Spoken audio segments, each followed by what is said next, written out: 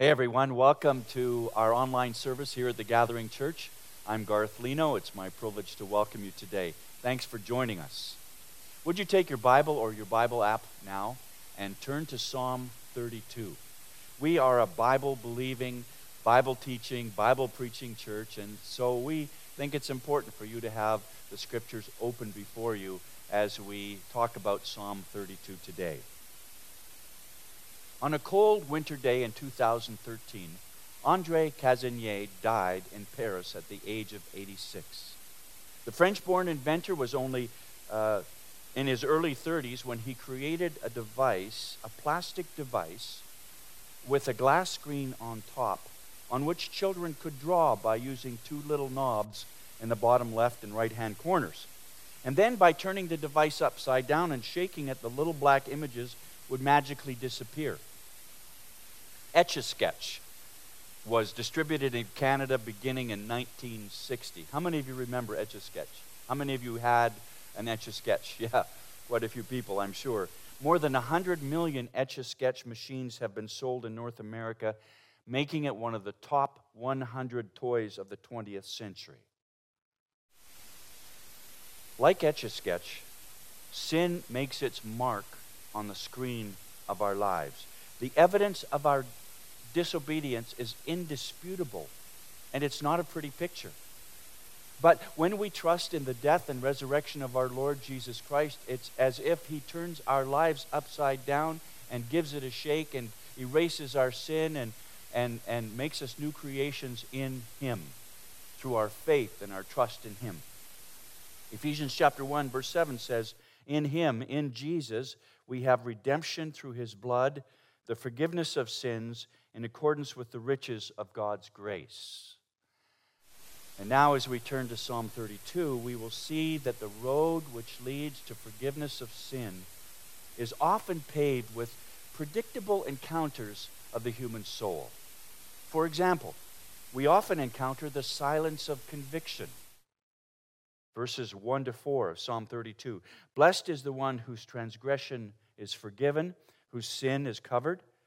Blessed is the man against whom the Lord counts no iniquity, and in whose spirit there is no deceit. For when I kept silent, my bones wasted away through my groaning all day long. For day and night your hand was heavy upon me. My strength was dried up as by the heat of summer." These verses recount a time when David was silent about his sin, when he refused to confess his sin to God. But the only way to be truly happy is to be forgiven. And the only way you can be forgiven is to confess your sin. And in order to confess your sin, you have to talk to God.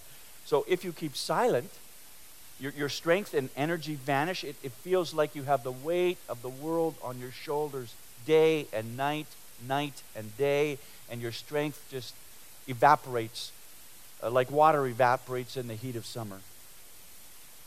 However, I've discovered in a very personal way that the loss of energy and the loss of power that he speaks about in verses 3 and 4, that's actually a gospel mercy from God. It really is. When you experience that, it's God's mercy at work. The heavy hand of God falls upon us when we're living with unconfessed sin to help us come to the place of surrender and yielding to God and seeking His forgiveness through confession. That's grace at work. That's God at work in your life, wooing you and convincing you to come back.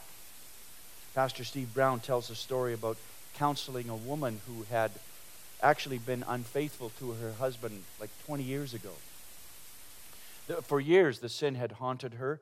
Pastor Steve was the first person that she ever told about it. After they talked and prayed for a long time, the pastor urged her to tell her husband about this incident. Well, it wasn't easy for her, but she promised her pastor, but she said to him, "Pastor, I will tell my husband because I trust you and I respect you. But if my marriage falls apart as a result, I want you to know that I'm going to blame you." And she wasn't smiling when she said that. Steve said, "I saw her the next day, and honestly, she looked 15 years younger." "What happened?" I asked. And she said, when I told my husband, he replied that he had known about the incident for 20 years, and he was just waiting for me to tell him about it so he could tell me how much he loved me. And then she started to laugh.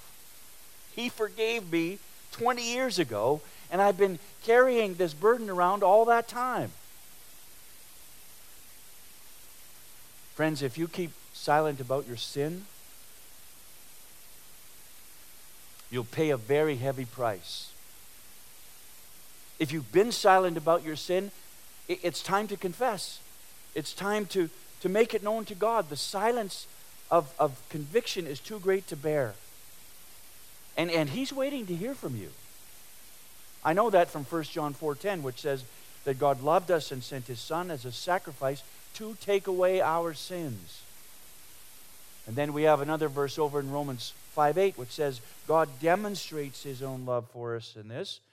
While we were still sinners, even when we were silent about our sins, even when we were reluctant to talk to God, Christ died for us. So you see, only the sacrifice of Jesus can take away your sin. And once you know that, it takes away the desire to be silent also. The second encounter of the human soul on the road to forgiveness is often the sob of confession. The sob of confession. Verse 5, David says, I acknowledged my sin to you, and I did not cover up my iniquity. I said, I will confess my transgressions to the Lord, and you forgave the iniquity of my sin. And of course, the New Testament reinforces this idea with another one of our favorite verses, 1 John 1:9. If we confess our sins, He's faithful and just to forgive us our sins and to cleanse us from all unrighteousness. You know, just face the fact today that you will never outgrow your need for grace. No matter how much you learn or how mature you become, you will never outgrow your need for God's grace. The way to begin to celebrate the grace that God has given to you every day is by admitting how much you need it. That's the place to start celebrating. Just admit that you need God's grace. There was once an Anglican archbishop who was hearing confession of sin from 3 hardened teenagers in his church. All 3 boys were trying to make a joke out of confessing their sins, and so they went to the archbishop with a long list of grievous and ridiculous sins that they had made up, which they had not committed. They thought it was all a joke. Well, the archbishop saw through their bad practical joke, and he played along with the first 2 boys as they ran out of the church laughing. The 3rd boy, however, he listened very carefully to the 3rd boy, and before he could bolt for the door, the archbishop said, okay, now there's something I want you to do. I want you to walk to the other end of the church where there's a picture of Jesus hanging on the cross. And I want you to walk up to that picture, and I want you to look at that picture, and I want you to say out loud, you did all this for me, but I don't care. And I want you to say it 3 times. So the boy walked to the other end of the church and stood underneath the picture of Jesus hanging on the cross, and he said, you did all this for me, and I don't care. And then he said a second time, you did all this for me, and I don't care. But when he went to say it a 3rd time, couldn't do it. Broke down sobbing. The archbishop said, the reason I know that story is true, because I was that young man. You see, there's something about the cross. There's something about Jesus on the cross. There's something about the shed blood of Jesus on the cross that makes us sob in confession of our sin. It makes our hearts sob with confession. When we understand, when we realize, when we appreciate, when we come to an understanding of the very heavy price that Jesus paid for our forgiveness. It makes us sob. David said, I will confess my transgressions to the Lord. I will not cover up my iniquity. I will not be silent any longer. I will confess, and God will forgive. Anyone here today have something they need to confess? Don't be silent. Jesus is waiting for you. The road that leads to the forgiveness of sin is often paved with predictable encounters of the human soul. And the sob of confession then leads to the song of cleansing for David. Pick that up in verse 7, Psalm 32, verse 7. You are my hiding place, he says to God. You will protect me from trouble, and you will surround me with songs of deliverance. Those who've experienced the sovereign grace of God in salvation, those who've experienced the forgiveness of sin through the shed blood of Jesus, they are surrounded by God's songs of deliverance. And they themselves have so much to sing about, right? We have so much to sing about. Knowing that we're forgiven and that God's grace is available leads us to sing songs of deliverance. Yes, they do. The psalm is steadily increasing in tempo and cadence, and there's a sense of excitement in the air. The Lord is our hiding place. He will protect us from trouble, and He has surrounded us with songs of deliverance. Praise God. And one of my favorite songs that we sing here at the gathering is called Singing in the Victory, written by our friends at Austin Stone Church. And it goes like this: I'm singing in the victory of the cross. I'm resting in the shadow of your redeeming love. And we can sing songs of cleansing, we can sing songs of healing and victory only because of the cross of Jesus and what He did for us on the cross. I said just a moment ago that the road that leads to forgiveness for sin is often paved with predictable encounters of the human soul. The silence of conviction, the sob of confession, the song of cleansing, and also the shout of confidence. During his months of disobedience and deceit, David actually lost his confidence and his conviction. He was afraid because he knew that he was outside of the will of God, and that always is discombobulating, isn't it? When you know that you've stepped out of the will of God, when you know that you're living in a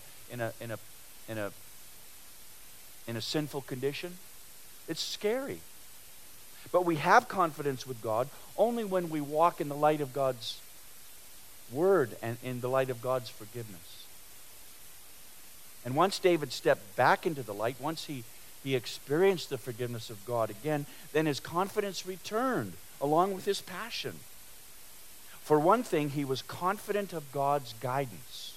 Confident of God's guidance. Let's look at verses 8 and 9, where God is speaking to David, and He says, I will instruct you and teach you in the way you should go, David.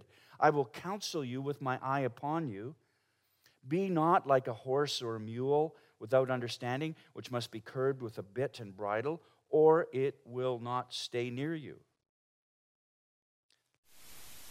If we respond to the guidance and direction provided for us in the Word of God, then the Spirit of God will continue to counsel us and guide us every step of the way.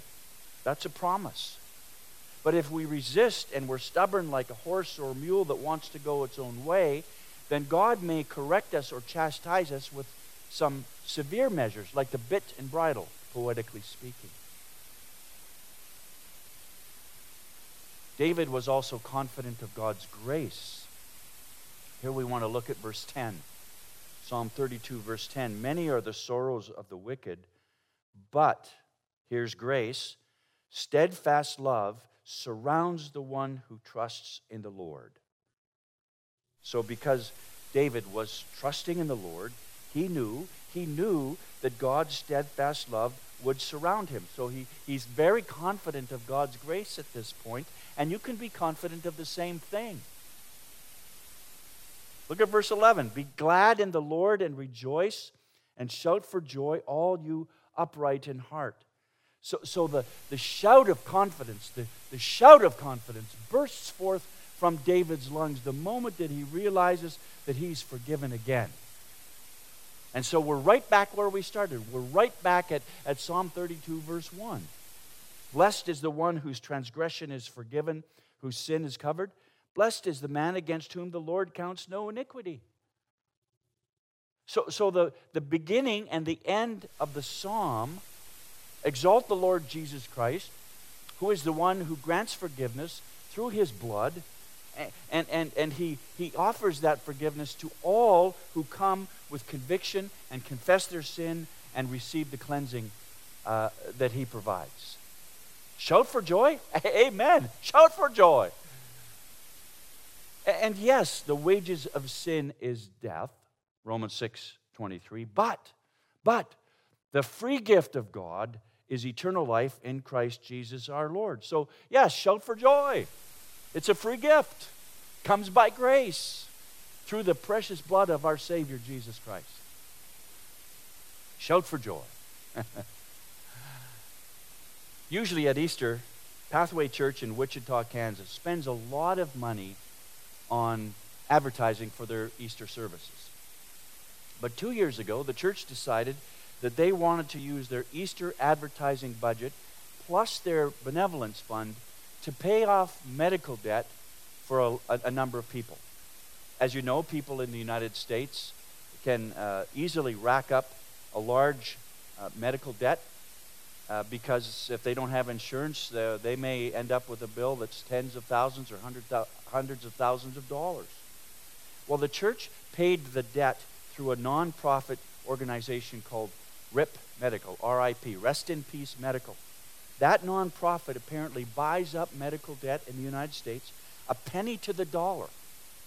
And then they look for businesses or people or churches that will help them pay off that debt.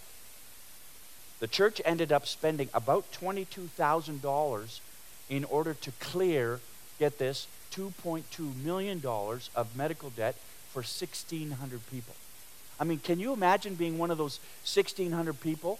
You imagine what they felt like when they received a letter that said all of their medical debt had been paid by a bunch of Jesus people? I mean, really, all of a sudden, all this debt that had been hanging over their heads is completely gone. It's completely forgiven. It's paid in full. Shout for joy? I guess. Shout for joy. And that's exactly what God wants you and me to feel every day. Shout for joy. Be glad in the Lord and rejoice because your debt has been fully paid through the precious blood of the Lamb, the Lord Jesus Christ. Your debt of sin has been fully paid by Jesus. Praise God. Let's pray together. Heavenly Father, on some days we feel swamped, we feel surrounded, we feel overwhelmed. And maybe today is a day just like that for some of the people who are listening to this service. Hard storylines, difficult people, the devil's lies, vocational pressures, aging parents, all over the map, kids. Combined, these things can feel like a small army coming against us. Oh Lord, would you please open our eyes to see your hand and your heart all around us. Heaven's throne occupied, sovereignty happening, angels working, grace all around. Help us to see all of that, Lord. Open our eyes so that we can see this. Especially let us see Jesus, for he's greater than all our sin. He's greater than all of our troubles, greater than all of our mistakes. Our vulnerability and weakness and sin gives us a chance to rely on you right now. And so we come to the altar of love and grace again today. And I pray that we will sense your presence and your power to forgive sin, heal our hearts, restore our lives. For we pray all of this in the tender and merciful name of Jesus. Amen.